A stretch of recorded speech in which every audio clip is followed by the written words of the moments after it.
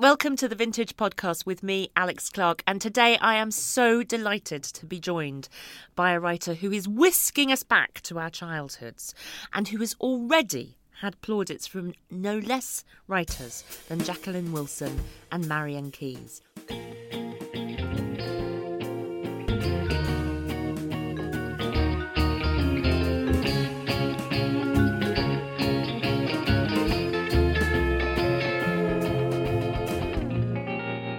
When Lucy Mangum was little, stories were everything to her. They opened up new worlds, they cast light on all the complexities she encountered in this one. And now, as an adult, she's written about the experience of reading as a child. Welcome, Lucy. Lucy Mangum, thank you so much for coming to talk to us. We've really fought across the snowy wastes, haven't we? We have. What better thing to do than, if forced by the beast from the east into retreat in one's home, than to pick up a book? All bookworms love the snow. They look and go, I don't have to go out. I've always thought we should have one of those traditions like they have in the Nordic countries, where they just give people books all the time, don't they, to read in the dreadful weather. They're so civilised in the Nordic countries, aren't they? They're all about blankets, candles and books. I mean, why are we not there? Why are we not there? there? Why are we here? Because we've been summoned to the podcasting room of Vintage Towers, and we're going to talk about Bookworm. It was your publication day yesterday. It was. And I've seen already so many people just revelling in this unashamed love of books. For people who don't know anything about Bookworm yet, the title gives us a good clue, but you tell us what the book is about. It's my love letter to childhood reading, really. It's sort of a memoir. It's got my sort of family stuff in there, but mostly my books, who are my family. And it just goes through from sort of the earliest picture books I remember my dad especially reading to me, and then all the way through to, first book, The Owl Who's Afraid of the Dark, and then on to, obviously, Enid Blyton gets her own chapter. But hopefully all your favourites, like Family from One End Street, Stig of the Dumps, Secret Garden, all of that, and a few other, different ones for me, and then Sweet Valley High, and then on to Judy Blume, and then out, obviously, to start, and then we start to go towards adults, and then I lose interest and stop writing. So this was something you loved doing from a really early age. You loved to read. I don't remember not liking reading. I don't remember learning to read, because I could read before I went to school, because I remember Dad teaching me sort of from flashcards, and then as soon as I could, I was away. Picture books first. Tell us a bit about some of your favourites. It's strange about picture books because my actual real memories are very few of picture books. Obviously when you pick them up again, you somehow know them, and there's some kind of osmosis thing has gone on, and look, they've lodged in your memory anyway, and as soon as you pick them up for your child or godchildren or whatever, you go, oh yes, and he's little, and then I remember that green and then the holes. Oh yes, the holes, and it all comes rushing back to you. Yes, I remember one called Are You My Mother? Do you remember that Don't know book? that one. A baby bird falls out of its nest. Its mother is frantically looking for it, but it just keeps going up to other things, including inanimate objects, like a digger, and asking if it's... For some reason, this utterly sort of poignant... I mean, all these things kind of run through childhood books, don't they? Some very inappropriate themes, like Baba, for example, Baba the elephant, watching his mother be shot by hunters. And that just stays with you, doesn't it? I know, we've all got our Bambi within the pages, multiple times. It's crazy, really. Do you remember Richard Scarry? Was Richard Scarry an important part of your loved life? Richard Scarry. And again, that was one really when I started reading them to my son. I was like, oh, Lowly Worm. I'd completely forgotten about Lowly Worm. And there he was, suddenly whoosh back to me. And all these little tigery faces, foxy faces and doggy faces, and being rescued from burning buildings. And you go, oh my goodness. You're and right. Now you can take them all in because, of course, they're such busy books. You actually really need to be an adult. You do, don't you? That was a sort of genius, wasn't it? That you can read them very happily as an adult. There is, of course, you're right. There's that huge onrush of images, and those are the things that stick with us, even if they lay buried in the memory for a long time. But what about that moment when you sort of transitioned to actually beginning to understand narrative? you begin to understand that words are going to make a story.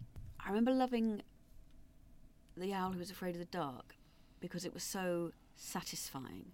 And it is a particularly, I think, well-structured book, now that I obviously read it again, because each chapter is a little adventure, and he comes to realise that dark is friendly, dark is whatever, instead of being an owl who is scared of the dark, which is, again, just the perfect conceit anyway.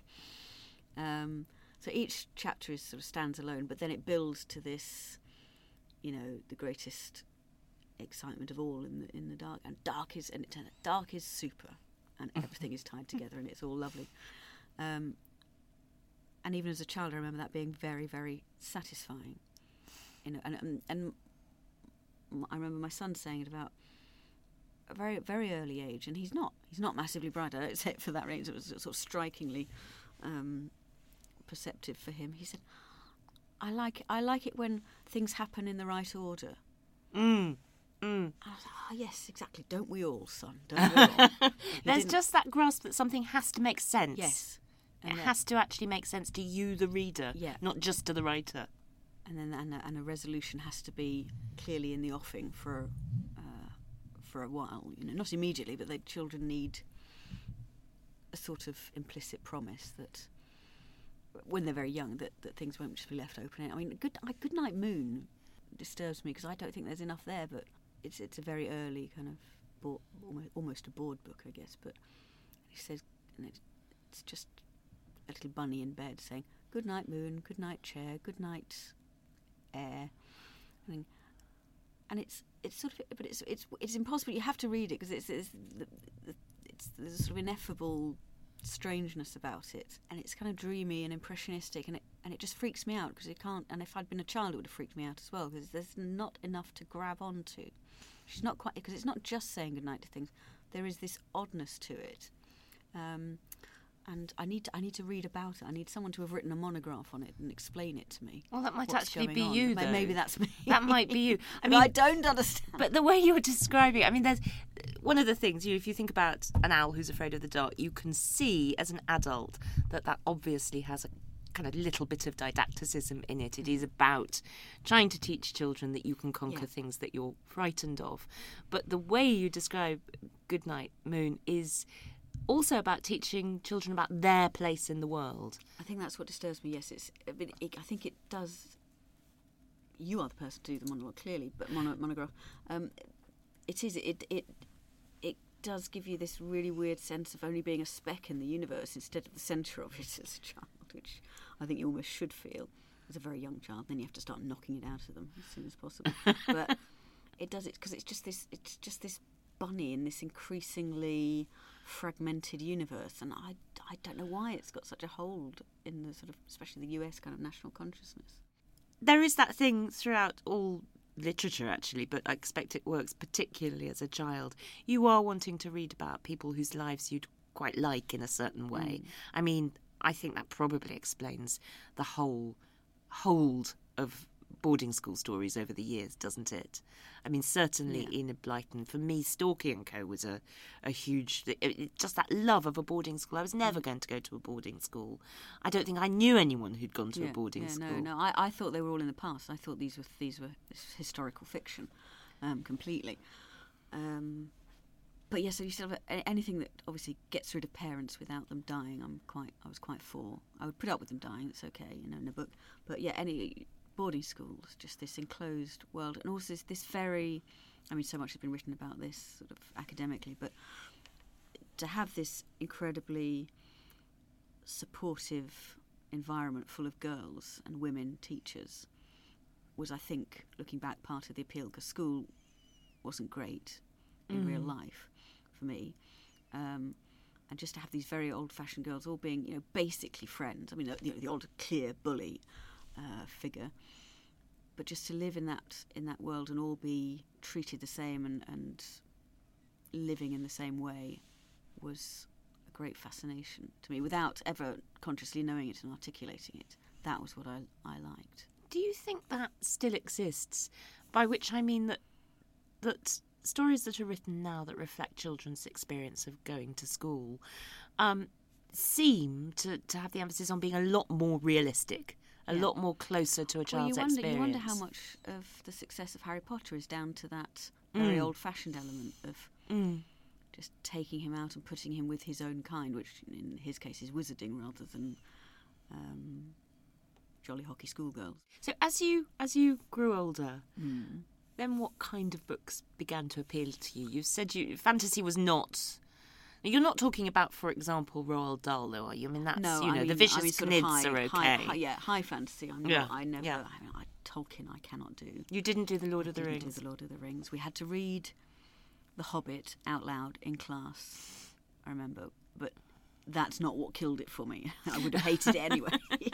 It just didn't appeal. Whenever I say I don't like it, I feel not liking something is a great personal failure of mine completely. I don't say, oh, Tolkien is rubbish. No, I'm rubbish for not loving everything. Well, that's one way of putting it. But then again, reading deeply and enthusiastically is also a question of finding your own taste, isn't it? And that was also what you were doing as an enthusiastic reader. You're entitled to your own taste, but never to. I just not wanted to bring down the wrath of high fantasy fans on my head. I just wanted to make it clear that if you don't like a swathe of something, that's your loss and your failing. It's not ever that's crap. The other, the thing is crap. What point in your life, and I hope it was not when you were little, did you begin to get that crushing sense that all bookworms have of not being able to read everything? Oh my God, I'm not going to be able to fit all this in. I have it only in the last few years, really. There's intimations of mortality once you turn 40, I'm afraid. I don't worry about it too much because I think I've always accepted it at some level. But there are so many good books at the moment. I feel it more in an immediate term. Like at the moment, I've got this to-be-read pile that is 3 feet high of things I like. Top, you know how you mentally divide things into tiers. Top tier, total. Yeah. The 0.1% of the 1% I want to read, and even that is uncontrollable, unsustainable, and that's making me panic. And I'm particularly annoyed because I waste so much time on Twitter and things, scrolling through when I should be reading. Of course, we didn't have Twitter or social media or the internet or anything even remotely. We had nothing. Absolutely we had a tin nothing. bath and a hoop and a stick that we might occasionally be allowed to, as we were allowed out into the fields with just a sandwich for the day. The fields of Catford. Exactly. I strode along. But we didn't have the same kind of distractions. Yeah, it certainly helped. Obviously, we do catastrophise in later life about what that's doing to children's reading habits. But it is an immersive thing to do. And if you do have a lot of distractions, like, as you say, Twitter, which I know you enjoy being on. Thing I don't think, when people, we must wait for more evidence about, there's the evidence is inconclusive, the scientists haven't yet ruled, well, you don't have to do, I keep my son away from screens as much as possible. We're not massively strict about it, but because I know just from myself and my own brain, which is a perfectly standard issue brain, that my concentration span is shot to bits by Twitter and all the rest of it. And when I've had a week in bed and I've got back into reading, I can feel myself getting back to the right pace and the right mindset for doing it.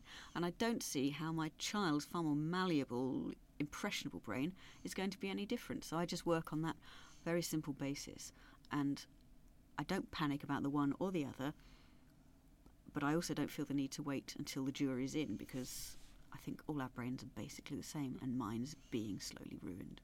Were libraries important to you? Did you go to the library a lot? Yes, I went. I used to go every week or so with Dad, and I was so lucky because we weren't rich, and certainly people I know now, we weren't rich, but we were rich or certainly well off enough in our little patch, and we had spare money for books if I wanted one. And Dad used to buy me one a week during a time when he was away a lot for work. He used to come out because I didn't see him during the week, and then he would arrive back on the Saturday and have a book with him, that kind of thing. But no, we used to go, when he was around, we used to go to the library, the local library, once a week, and I could get, I think, 6 books out there, which was great. Almost lasted me a week, and one a day. And I was a great rereader, so there was no problem there. But yes, that's where I found pony books, Mrs. Frisby and the Rats of Nym, Elizabeth Enright, the William books, Hanging Out with Cece, loads of things. Plus the survival manual for children, just randomly. I remember how to grow broad beans and things after some unknown apocalypse. Yeah, which could be the most useful book I ever read. It may well be. I mean, we did again, not lumping us in together generationally, but certainly there was a kind of long period where the nuclear winter didn't seem entirely impossible, and that was very much in our reading, wasn't it? Yeah, no, I mean, I had a little bit of an almost kind of mini breakdown as a child. I read a poster, it was actually in Dad's office, his porter cabin, at work. They had some poster about nuclear war, and this lodged in my mind, and after a year of sort of lying in bed sleepless, I eventually sort of cracked and told my parents that, my mum swiftly banished all problem by saying, "Oh no, you get plenty of. It's not like you get. It's not just the 4-minute warning," because I was very worried I'd be at school. It's not just the 4-minute. You get sort of there's lots of war before that, and you know that things are getting bad, and I would just keep you home from school. We'd all die together. Yeah, very reassuring. No problem. And I was like, oh yeah, that's fine. I just don't want to, die on my own at school. Do you think you wanted to be with your books as well? Oh, possibly, yes. Maybe I thought they'd protect me. We hear an awful lot about kids not reading, and particularly boys, actually, and particularly boys as they get older. Do you think that's alarmist, or do you think it is something? Is it something you have noticed? I don't know. I think things are actually better than they were in my youth, when there really was a real animus towards anyone who read. That reading really wasn't the thing to be doing. It was really boffiny and unfeminine, and also unmasculine somehow. So no one was really allowed to read in your child peer group. I think that's a bit better now because there's such a drive in schools towards making books accessible and acceptable.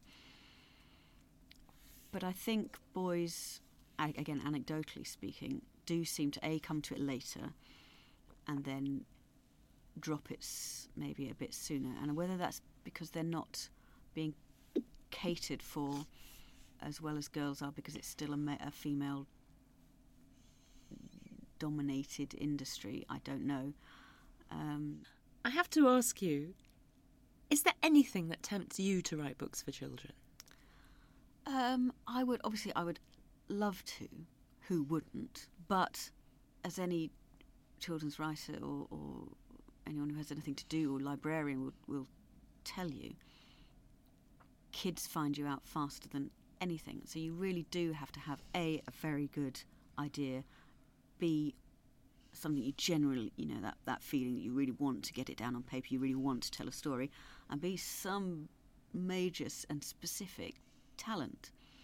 And the minute I have all those three together, brilliant, I'll start screaming. But I doubt I can muster more than 1 in 3 of those at best. But it would be lovely, obviously. Just in conclusion, there was a book that you mentioned very early on in amongst some other books, and I just want to talk about it because I love it so much. So this is real indulgence. The Family from One End Street. Oh. See, I feel that that's a book that some people know about, or a series that some people know about, but does not have the classic status. Do you not think? I think it should be issued to. I think it's the most wonderful, wonderful series of books. You love them. Yeah, too. no, I'm completely with you. I've never felt it was underserved, I suppose. Certainly not the first one, which has been in print, I think, since it was published in 1932, I think. And there's a sequel, Further Adventures, One End Street, which is that the one where they go on holiday? That's where they go on holiday. It was like it was written just for me. They leave she's actually clutching her heart now, I should say. Alex is actually clutching I am. I love them so much. And again, I discovered this at 14, so quite a long time after I'd read the book. There's a third one, Holiday at the Dewdrop Inn, where Kate goes back to the countryside, and almost no one has heard of that one. But you're right, they should all be published all the time, and nobody should be unaware of them, because they are for a certain type of child and taste. But that's a broad. And it's an enormous family. I mean, I'm an only child, so it was completely alien to me. But it was that idea of people just in a particular kind of community. Yeah, and one of the first working class families to appear in. I mean, we said that didn't get any tour, not quite that thing, but yes, she was. Eve Garnett was one of the first to write a sort of working class family, just as a family getting on with their life, and she was criticised for it. In the 60s, they said it was patronising, but I've read and reread over the years, and I really, especially considering she was pioneering it, and it was the 30s, there really is, I can't detect a patronising tone in it. They are just a completely normal family, but in a town, and two, a washerwoman and a dustman parents, and it's fine. That's just they're just joyful, aren't they? And they managed to impress on me, this is a throwaway detail in one of the books, they encounter a man, I think, on a train, and somehow they learn that a green toothbrush is unlucky. That's right. And I have never had a green toothbrush. I should think not. No. So we salute the family from one end of the street. You've never overheated an iron, no, have you? No, I've not. No, they were poor Lily Rose shrinking up petticoat. Oh. Lucy, thank you so much. The book is an absolute joy. Oh, you're very kind. I really hope that you just begin to consider that possibility of writing your own. My thanks to Lucy and my thanks to you for listening. Now you can all go back to your bookworm's holes and join us next time on the Vintage Podcast.